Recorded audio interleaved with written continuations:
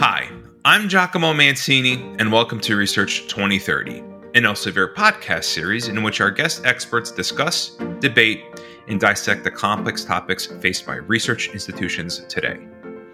In this episode, we are excited to share with you a conversation recorded by our colleagues over at UIDP, an organization that focuses on strengthening university-industry partnerships. They recently interviewed our Senior Vice President of Research Networks at Elsevier, Carlos Enrique de Brito Cruz. As a former researcher, university leader, funder, and now enabler of collaborations, Carlos has a unique perspective on these partnerships. He shares his thoughts on some of the highs and the lows, the role of the triple helix structure, and how data can not only help identify potential partners, but track collaboration impact. He also touches on the importance of investing for the long term, and muses on why the model of government and university collaboration is so often overlooked. We hope you enjoy this episode. Welcome to UIDP Conversations, where we have candid discussions about partnership and collaboration across academia, industry, and government. I'm Sandy Maw with UIDP, and today I'm joined by Carlos Enrique de Brito Cruz, Senior Vice President of Research Networks at Elsevier. He previously served for 15 years as the Science Director of the Sao Paulo Research Foundation in Brazil and is former Chair of the Global Research Council Governing Board. Welcome, Dr. de Brito Cruz. Thank you for having me, Sandy. It's a pleasure to be here. You have been active in fundamental and applied research around the world, from Bell Labs in New Jersey to prestigious laboratories in Rome, Paris, and Brazil. In the 1990s, you became a public champion for significantly building up research capacity, not just for Brazil, but internationally. What's your philosophy of research collaboration? What role should government play, and what should be the role of industry to collaborate with universities and research as well?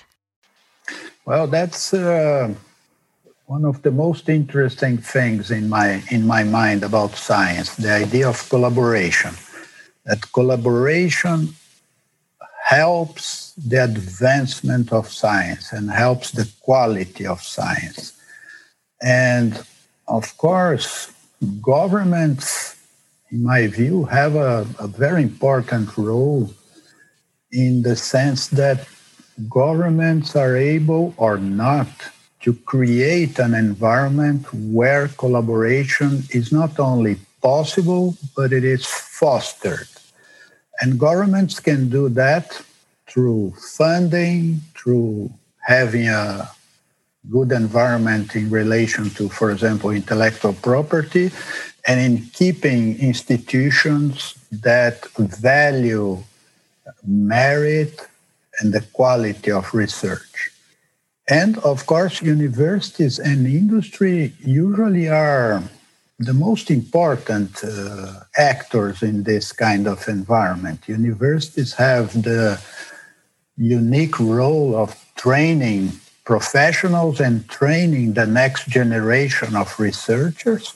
And in doing that, universities work worldwide to advance knowledge, to advance science, and to advance technology. And industry also advances technology and advances science and uses that to create development, to create opportunities, to create profit, to create jobs. And universities and industry collaboration is one of the key aspects of driving an economy and driving an innovative economy. So would you say then that it should be a triad, that government and universities and industry should be working together toward these ends? Oh, of course, by all means. I think that they even gave a name to this triad a number of years ago, the triple helix or something, which is a good description of this in the sense that the three are intertwined and the advancement depends on the three, not on only two or only one. And countries that manage to create the best environment for this interaction between the three entities achieve very, very good results in terms of development, in terms of the economy, and in terms of improving their societies. Well, in late 2020, your career took a new direction when you became Senior Vice President of Research Networks for Elsevier. What is it about this new work you're doing that makes it exciting to get up every morning? Oh, it is really exciting, Sandy. It's research networks. That's the division I work in, which has everything to do with collaboration, right? Networks are collaborations. And my role at Elsevier is to work with research funders and research leaders to create collaborations that would allow Elsevier to improve its analytics tools like Scopus and SciVal, the large, huge, I would say, databases of publications and bibliometrics, and that would also allow funders and research leaders to advance their institutions. For example, one of the biggest challenges today for research funders all over the world, I've seen that in Brazil when I was leading one of the main research funders there, and I see that everywhere, is the challenge of demonstrating to the taxpayer that funding research today will bring benefits in a number of years or in a number of months or in a number of decades. It could be any time scale.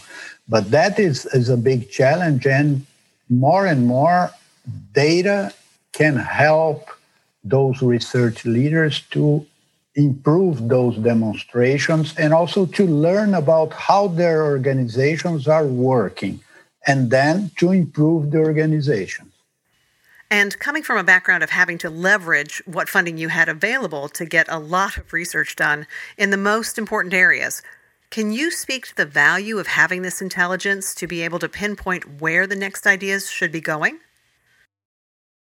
Yeah, this intelligence is really helpful because it allows organizations to learn about their capabilities, which means where they are strong and where they are not strong, because it's not only about finding your strengths, it's finding about your weaknesses and then fixing them. And it also helps organizations to find common ground, for example, between university and industry, topics in which one is strong, the other is weak, and they partner together to make both advance. So it's this type of bibliometric data can really be of help, but it can also do harm.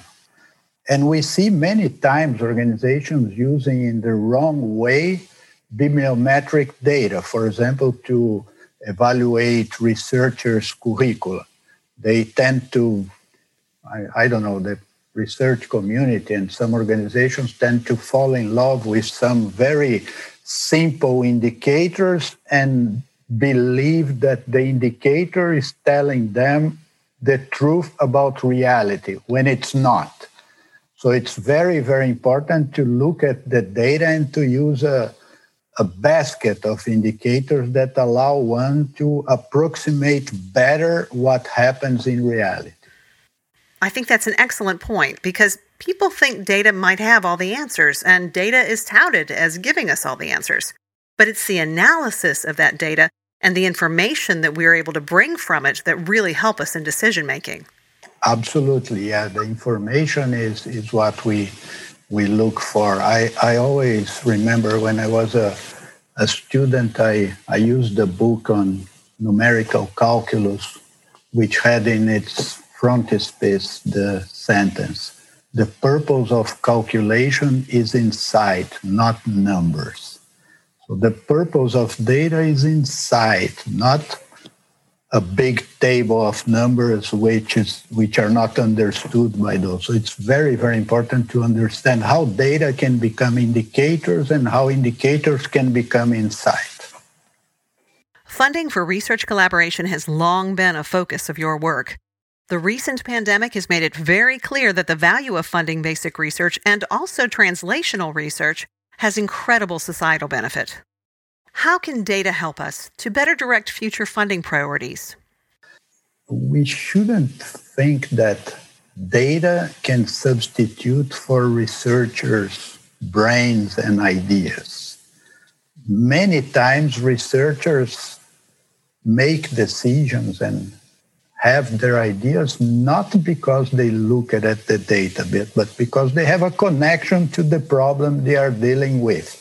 When I was a scientist in my laboratory, most of the time when I decided which one of the thousands of mirrors I had on top of my tabletop to direct the lasers, many times it was not because of any data that I had measured. It's because of a feeling that I had that, okay, the problem is here or the problem is there. So we shouldn't be mesmerized by data. Data is very helpful, very helpful.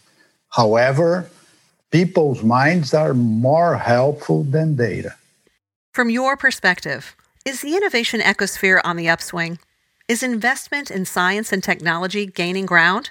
I'm optimistic, and I believe that there is even though many or most countries are facing huge challenges with the pandemic, still there is a situation in which the role and the relevance of science and research became much more visible for everyone everywhere.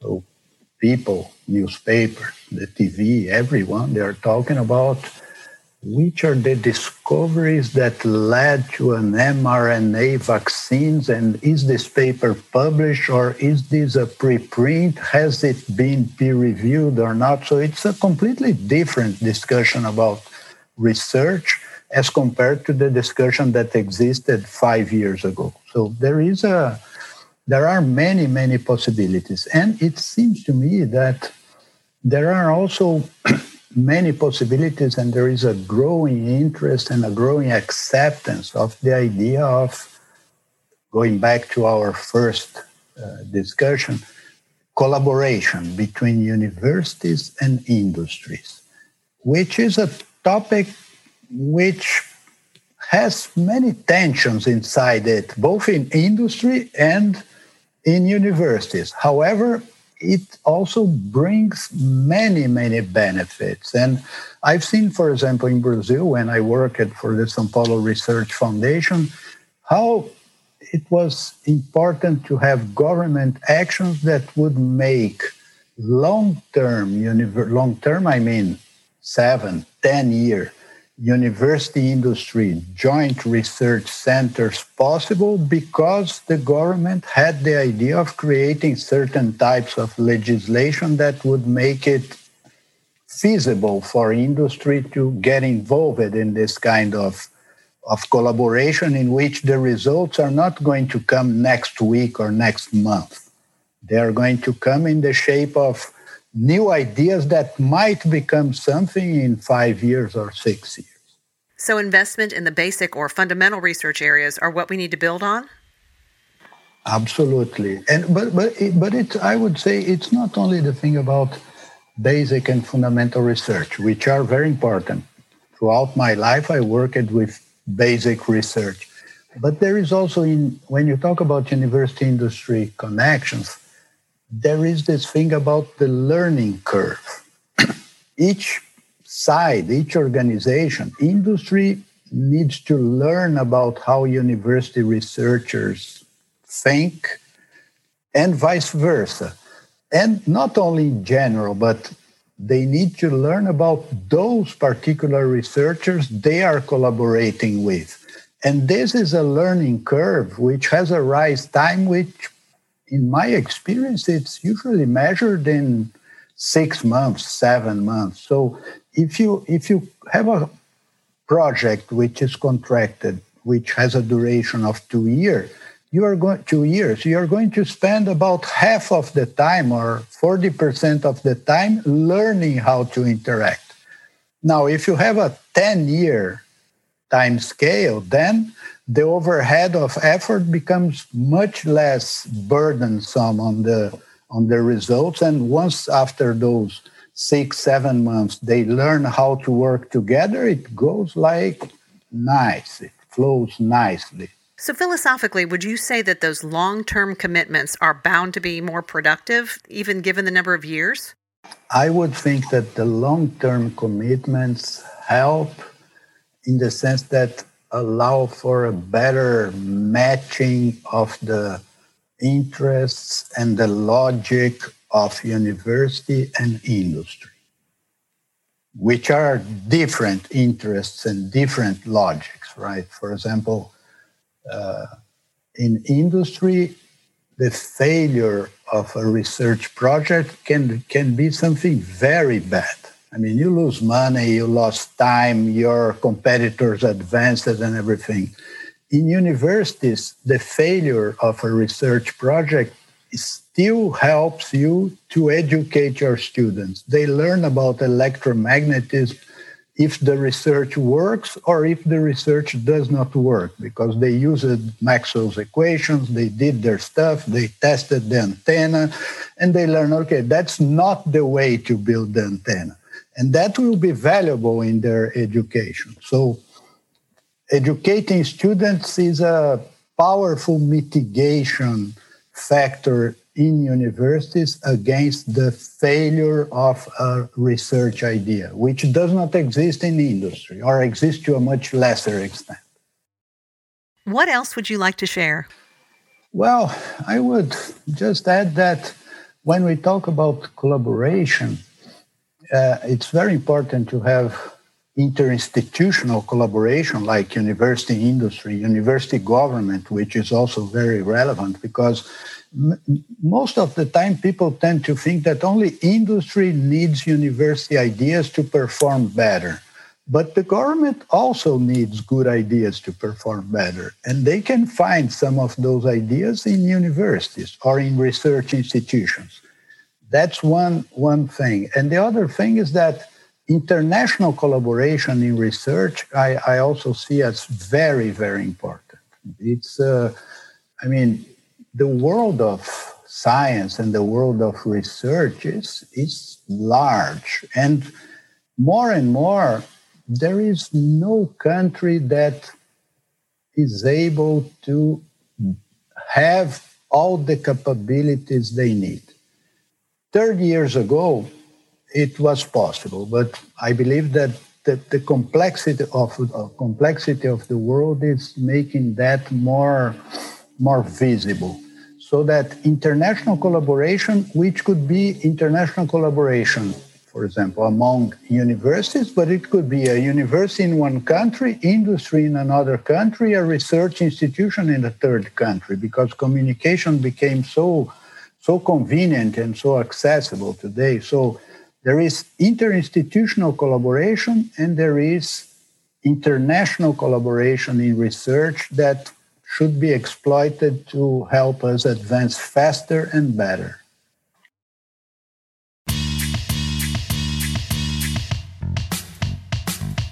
Thank you to Carlos Enrique de Brito Cruz, Senior Vice President for Research Networks at Elsevier, for joining us today for UIDP Conversations. UIDP supports professionals at top-tier innovation companies and world-class universities build better partnerships. Learn more at uidp.org.